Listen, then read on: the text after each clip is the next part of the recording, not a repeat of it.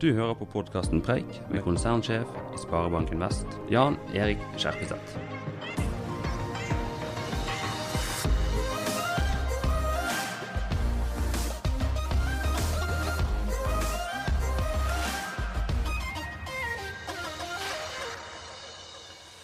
NHO har nylig utarbeidet en perspektivmelding for næringslivet med titelen «Verden og oss». En perspektivmelding som peker på at dagens utvikling når det gjelder nasjonens inntekt og kostnader ikke bærekraftig. Og at jo lenger vi venter med å utsette å handle, jo mer krevende blir omstillinger. For å diskutere lederskap og mulighetene for norsk næringsliv I den brytningstida vi inne I, har jeg fått med meg NHOs nye direktør, Ole Erik Almlid.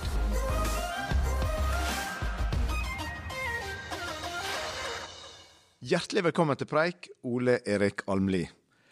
Jeg har lest at du har sagt flere ganger at du går fra oppslag til å jobbe med gjennomslag. Og det første spørsmålet mitt til deg egentlig, hvordan har det at du har journalistbakgrunn preget deg I ledergjerningen? Jo, det har jo preget meg I betydning at jeg I hvert fall skjønner hvordan mediedynamikken Og I en sånn rolle som å være NHO-sjef, så skal du skjønne mediedynamikken veldig godt. Og så har jeg jo da så skjønner jeg veldig godt at det er jo ikke sånn at alt det journalisten skriver riktig. Det skjønner jeg også, ikke sant? Så jeg har jo sittet på begge sider og ser hvordan det kan være litt unyansert hos journalisten av og til, så det har nok preget meg litt. Ellers så det jo sånn at min motivasjon, uansett om jeg har vært journalist eller NHO-sjef, har jo vært at jeg ønsker å bygge samfunn. Ikke sant? Så da jeg var journalist, så var jeg jo og redaktør etter hvert da. Det var det jeg var mest da, så var det jo et ønske om å forandre samfunn. Og det akkurat det samme nå. Forandre samfunn, bygge samfunn, gi folk muligheter. Så det det samme, og så var det media oppslag som gjaldt, ikke sant? Det skulle ha hovedoppslag, og det skal ha masse oppslag på nettet og så videre. Nå gjelder det gjennomslag, av at det holder vi litt mer kjeft, men vi vinner saker. Og du kommer jo, på mange måter så har du litt den samme bakgrunnen som jeg har. Jeg kommer fra en liten industribygd som heter Svelgen, der det var en hjørnesteinsbedrift, og bygdesamfunnet sto og falt på den. Og du kommer fra Malm I Nord-Trøndelag, som også egentlig et samme type sted. Fortell litt hvordan det har formet deg. Jo, det var sånn at jeg vokste opp I Malm, så var det et sted som, I hvert fall når jeg var veldig ung, da, var et blomstrende samfunn, med masse folk ansatt blant annet I den store hjørnesteinsbedriften som var en gruve da. Og alle jobbet enten der eller I bedriftene som leverte til den gruva. Og da var det sånn at det var et internasjonalt samfunn, kom båter fra hele verden for å hente jernmalm, så det var et sånn levende samfunn også etter hvert. Og det var jo hyggelig å se, ikke sant? For da så det var en bedrift faktisk fører til av velstand I det samfunnet. Så gikk det sakte, men sikkert dårligere, og da, nærmest på den dagen jeg flyttet herifra, så gikk bedriften konkurs.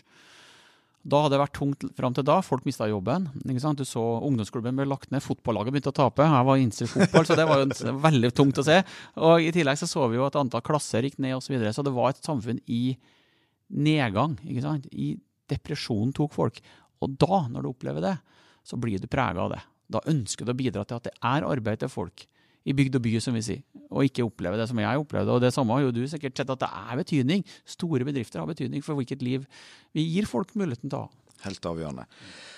Og så det første jeg har lyst til å snakke med deg om jo den perspektivmeldingen for næringslivet som NHO fikk utarbeidet. Og det også vært sånn at I det siste så har det vært hyppig referert til Lykkeland på NRK, og en replikk som treffer meg der jo når Rettedal sier «Vi lever I det mest spennende stedet, I den mest spennende tiden I verden, akkurat nå». Og som NHO-sjef, hvilke muligheter ser du at vi har som nasjon der vi står I dag? Jeg synes Arne Rettedal treffer veldig spiken på hodet når han sier det. Og jeg ville sagt det samme nå. Ikke sant? For at alle tider har sine muligheter, alle tider har sine utfordringer. Nå jo vi I en tid hvor vi kommer til å oppleve veldig store transformasjoner. Vi kommer til å ha behov for å gå over de broene vi bygger. Vi kommer til å se en digitalisering som endrer verden helt. Vi kommer til å ha klimautfordringer rett inn I husene våre, inn I jobbene våre, inn I universitetene våre, som kommer til å enten bli møtt med at vi ikke løser problemet, da vi mislyktes, eller at vi løser problemet, da lyktes, og da skaper vi business på det. Så jeg mener at vi står I en tid nå hvor at vi har masse muligheter med digitaliseringen og klima, og så det noe uro I verden rundt oss som jeg litt bekymret for. Vi ser proteksjonismen vinner litt fram, vi ser gule vester kommer I gatene, vi ser seriøse statsledere blir kastet til fordel for klovner. Det problematisk, for det gir en ustabilitet I samfunnet som gjør at vi ikke får brukt mulighetene. Men vi står I en tid nå, masse muligheter. Men det som slår meg da, sånn at jeg hadde med meg ledergruppen til Kina for 14 dager siden, og ser for et fantastisk tempo de får til der nede. For en vanvittig utvikling det på selskap som har ganske kort historikk, og hvilke ambisjoner de har. Jeg tar et eksempel som Alipay, som ikke 15 år enda, som har 800 millioner brukere og skal ha 2 milliarder brukere neste år målet. Det jeg lurer på da, og når jeg leser perspektivmeldingen for Vestland, og dere har utviklet en perspektivmelding for næringslivet, om vi i omstillingsmodus nok, eller det litt for godt i Norge til å skjønne at vi i brytningstid, og vi må omstille oss litt raskere enn det vi kanskje har gjort historisk. Ja, jeg synes det et veldig godt spørsmål. Fordi at klart at vi nå i et ordentlig taktskifte, som betyr at vi må kreve andre takter av oss, da, at vi gjør skiftene raskere, at vi tar mer aktivt grep, eller vi i en kontinuerlig forbedring, som vi har sett kanskje de siste 50 årene. Jeg vil tro at vi i et taktskifte nå, som gjør at vi må jobbe litt annerledes og jobbe litt raskere. Og så det sånn at det i hvert fall en fordel at i Norge så ser du at de eksisterende bedriftene, de store eksisterende bedriftene har vært de som har også vært best på å endre seg raskt. Så jeg håper at det sånn fortsatt, men vi kommer til å bli utfordret helt grunnleggende av Kina, vi kan nevne India også, ikke sant? Som har enorm fart i sine endringer, og jeg håper vi får det til, men det noen forutsetninger som må på plass, og det blant annet at vi kan i hvert fall ikke ende opp med at vi sier nei til de mulighetene vi har. Jeg blir småfrustrert når vi lukker muligheter til å bruke naturressursene våre, som faktisk har skapt masse næring, og som også skaper teknologiutvikling, som igjen også skal tas over til andre næringer. Se for eksempel ta et eksempel da. Vi har 2500 milliarder i mineralressurser i Norge, og verdiskapingsmessig så kan vi si at det nesten like stort som et oljefond. De mineralene ligger i fjellene, det ligger på havbunnen, veldig mange på havbunnen. De mineralene helt avgjørende for å etablere en klimateknologi og en digitaliseringsteknologi som gjør at vi kan realisere den. Altså Norge har ressurser som gjør at vi kan bidra til å sette fart på klimateknologien og digitaliseringen. Hvis det da veldig dypt der vi skal hente den, klart vi må lære oljeindustrien. Vi må ikke stenge ned oljeindustrien og ikke ha mulighet til å ta crossover. Så hvis vi tror på skifter, så må vi legge til rette for den teknologien vi har, bli tatt ut i andre næringer, gir oss mulighet til å ta opp mineralene og dermed bygge disse næringene som vi snakker om. Kina for eksempel kommer til å komme rundt omkring i verden og lete etter mineraler. Vi har de. Det en kjempenæring for oss som vi ikke har tatt ut godt nok potensial i. Helt enig og veldig spennende. Det som jeg frykter da, det at vi venter for lenge med å klare den der dreiningen av kompetanseklyngen, for eksempel på Vestlandet, som verdensledende innenfor områdene sine.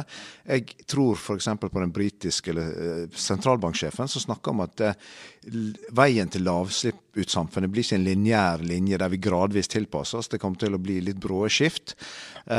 Og da betyr at vi har en sektor i dag som veldig stor. Det betyr at vi trenger tid på den omstillingen. Vi trenger å ta inn over oss behovet for å omstille den, og finne nye områder å bruke den kompetansen på. Vi flinke nok til, du kommer fra media, vi flinke nok til å ta en balansert debatt rundt dette, eller vi for redd for å ta debatten? Jeg så jo sentralbanksjefen, han sa at denne næringen var så stor og viktig at derfor måtte vi nesten fortsette som før. Hvordan sikrer vi at vi klarer den omstillingen gradvis og tar inn over oss behovet tidlig nok? Vi antar ikke god nok, men det jeg ser da, det at det som har skjedd i den bransjen det siste året, eller siste halvannet år, jo helt enorm. De har gjort enorme skift, ikke sant? Og det ser nå for eksempel hvordan man jobber med elektrifisering fra olje- og gassindustrien. Ta havvindprosjektet da, til Equinor, kjempeprosjekt. Men du må bygge verdikjeder, og det har vi ikke vært gode nok. Du må bygge verdikjeder så at næringen utvikles i bredden, og det har vi ikke vært gode nok i Norge på. Blant annet så har det ført til at vi har deler av verdikjedene som vi burde ha bygd opp, ute andre steder. Kina ekstremt god på å bygge verdikjeder. Vi har det litt for bra i Norge. Vi kommer til å ha det litt bra en stund til. Så spørsmålet vi lar være å gjøre den jobben fordi at vi lever godt på det vi har. Det tror jeg veldig mange bevisst på at vi ikke skal gjøre, men jeg tror debatten i Norge bør utfordres i den retningen du løfter. Veldig spennende tanker. Og så det sånn at fra mitt ståsted som leder av en regional sparebank på Vestlandet, så ser jeg jo at vi har veldig mange bedrifter med 40 ansatte, som fort kunne vært 400 ansatte hvis vi hadde klart å lykkes med skalering og internasjonalisering. Og det tror jeg vi må i mye større grad enn vi har gjort historisk, når vi skal gradvis omstille oss i forhold til den brytningstiden vi inne i. Der jo også regjeringen har startet en gjennomgang av virkemiddelapparatet. Hva dine viktigste forhåpninger til den gjennomgangen for å sikre at vi blir bedre på skalering og internasjonalisering? Jeg synes at nok en gang pekte på en god problemstilling som vi må løse. Vi er jo ikke veldig gode på startups, men uansett så vi katastrofal på scale-ups. Altså vi virkelig ikke gode. Her vi gode på pilotering, og når vi har fått i gang noe, så selger vi det, ikke sant? Det også forteller noe om mangel på kapital. Derfor virkemiddelapparatet viktig. Og virkemiddelapparatet jo nå i omstilling, jo nå til evaluering, som du sier, så skal inn i Stortinget og vedtas en ny tilnærming til det i løpet av denne stortingsperioden. Torbjørn Røe Isaksen jo veldig på dette. Og det vi har sagt, at vi må gå fra å ha ordninger, eller vi må ha flere ordninger som nedstrøms, ikke bare oppstrøms. Altså vi må ha ordninger som bidrar til kommersialisering hele veien. I dag så det et jungel, det uttrykket har Torbjørn Røe Isaksen brukt. Det en jungel av ordninger som ligger ved siden av hverandre, men som kompletterer ikke hverandre, så du bygger ikke lange verdikjeder der heller. Så de midlene vi bruker der, det ganske mye av det, 22 milliarder, de må brukes hele veien, så du med, så du har lange ordninger som varer over mange år. Så du kommer over det første kneka, så du kommer over andre kneka, og at du tar også da steget fra 40 til 400. Men det forutsetter at virkemiddelapparatet profesjonelt, og ikke bare hopp og sprett. Og det har vi sagt da, så du må ha helhetlige, fleksible, ordentlige ordninger. Ja, mer koordinert. Og du må ha, og så har vi sagt, hvis de ikke får til det, så får de la være å ha det. Ja, det mener jeg altså. Ja, nei, jeg er helt enig. Vi må vri den kostnadsstrukturen på en annen måte. Mer kommersialisering, mer nedstrøms. Ja.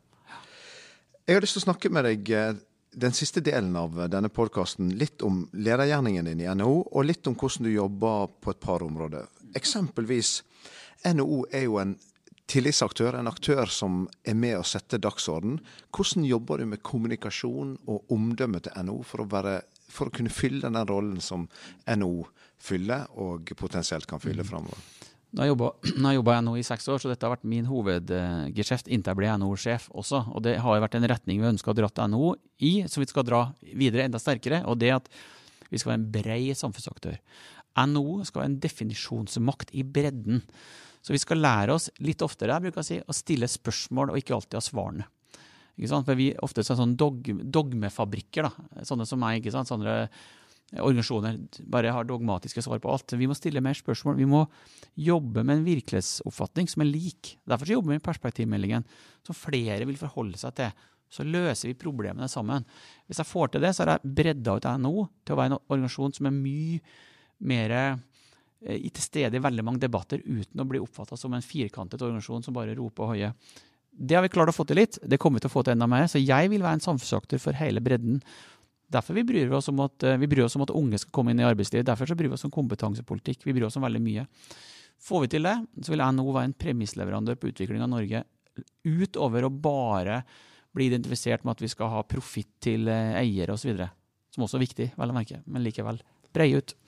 Der må jeg gi dere skryt, for når jeg ser på den perspektivmeldingen for Vestlandet, så opplever jeg at dere tar en veldig bred samfunnsrolle på en veldig profesjonell måte, som jeg er sikker på over tid vil bygge den tilliten som skal til for å få gjennomslag. Da. Ja, så, godt å høre. Ja. Vi skal jobbe enda mer i den retningen. Par element knyttet til deg og det lederskapet du har hatt historisk. Jeg har lest at du ble leder i nyhetsredaktør i Aftenposten i 2007. Det var jo litt av en timing.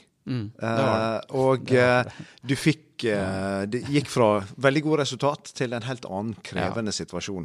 Kan du fortelle litt om hva du tar med deg fra den tiden som leder?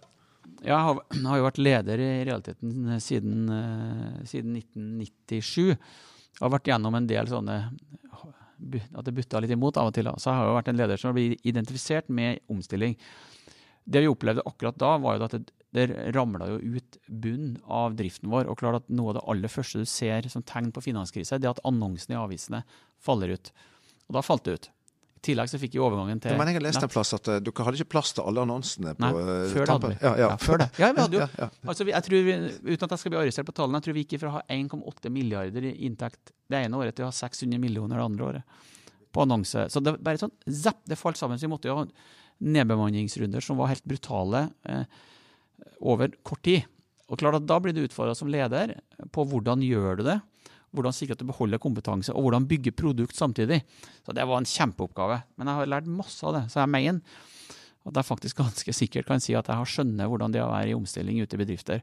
Og når du mister marked, du mister penger, og markedet i tillegg endrer seg inn mot en digital retning, da må du ha hodet kaldt. Det er et veldig konkret spørsmål. Jeg kjenner folk som jobber med deg i den tiden, og de sier at du var ekstremt god på å være motiverende og fremtidsoptimistisk i den situasjonen jeg stod i. Og det tror jeg må jo være utrolig viktig for de som jobber der, å se at det er lederens holdning. Hvordan jobber du med det? Ja, det er jo veldig hyggelig å høre da, at det blir sagt det, eller hyggelig av mange årsaker, men klart at jeg tror at når du skal starte en omstilling hvor du vet at det blir tøffe tak, så tror jeg du må bruke masse tid på å forankre hvorfor du gjør det, så må du bruke masse tid på å forankre hvor vi skal. Og så mellom der vi er og der vi skal, der vet vi at det er humpete, men den veien tar vi sammen. Da må noen slutte, da må noen gjøre noe annet, og så videre. Men vi har et mål fram der. Det er motiverende. Hvis vi gjør dette, klarer vi dette. Da blir vi best. Og der var det jo sånn, den som gjorde det beste jobben kom til å vinne krigen på sikt, ikke sant? Og det ser vi at vi fikk til da. Så du må motivere, og du må ikke skremme. Du må være realist. Og så har jeg lyst til å stille deg et spørsmål med kanskje en annen episode da, med et litt motsatt fortegn. Det må jo ha vært vanvittig spennende å være nyhetsredaktør og få tilgang til Wikileaks sine dokumenter. Egentlig ubegrenset adgang i motsetning til veldig mange andre mediehus. Det var eneste i verden. Eneste i verden som fikk det, faktisk. Sånn som Aftenposten fikk. Hvordan tenker du som leder i en sånn situasjon? Nei, det var en helt ekstrem situasjon, for vi var det eneste som fikk det. Og da snakker vi om, hvis du har tatt antall dokumenter og puttet inn i idrettssal, en av de største idrettssalene, så har det likevel ikke fått plass.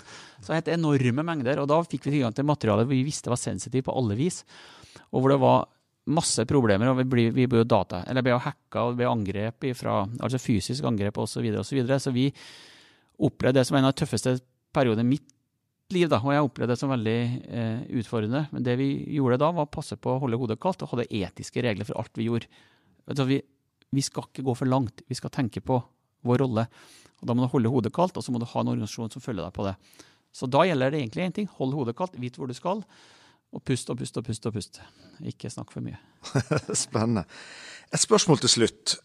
Greta Thunberg har jo blitt et ansikt på en ung generasjons frustrasjon over manglende lederskap, og et lederskap som skyver ansvar over på fremtidige generasjoner. Og David Attenborough sa også på Polen, på topp klimamøtet der, «Leaders of the world, you must lead». Hvordan kan vi unngå at den oppvoksende generasjonen mister troen på dagens lederskap? Har du noen sånn korte refleksjoner rundt det? Det er veldig riktig at du stiller spørsmålet, og jeg synes det er et veldig relevant spørsmål.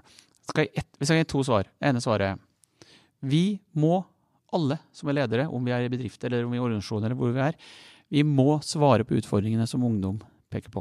Klimautfordringen, frykt for arbeidsledighet og ustabile samfunn. Det må vi, vi har ikke noe valg. Det betyr at da må vi vise hvordan vi skal gjøre det. Og punkt 2, hvordan skal vi gjøre det? Jo, vi skal la bedriftene få utvikle løsninger. De aller største skiftene i verden uansett har vært løst av bedrifter. Bedrifter må utvikle klimaløsninger, bedrifter må ta lederskap på endringene. Hvis vi gjør det, så er Norge veldig godt stilt til å svare på hennes utfordring. Det er lederskap. Det skal jeg bidra til. Tusen takk for du deltok i podcasten Preik. Tusen takk for du delte dine perspektiv, både på næringslivsutfordringer og muligheter, og ikke minst lederskap. Tusen takk. Takk for at du hører på Preik. Du finner flere episoder på iTunes, Spotify, eller der du finner dine podcaster.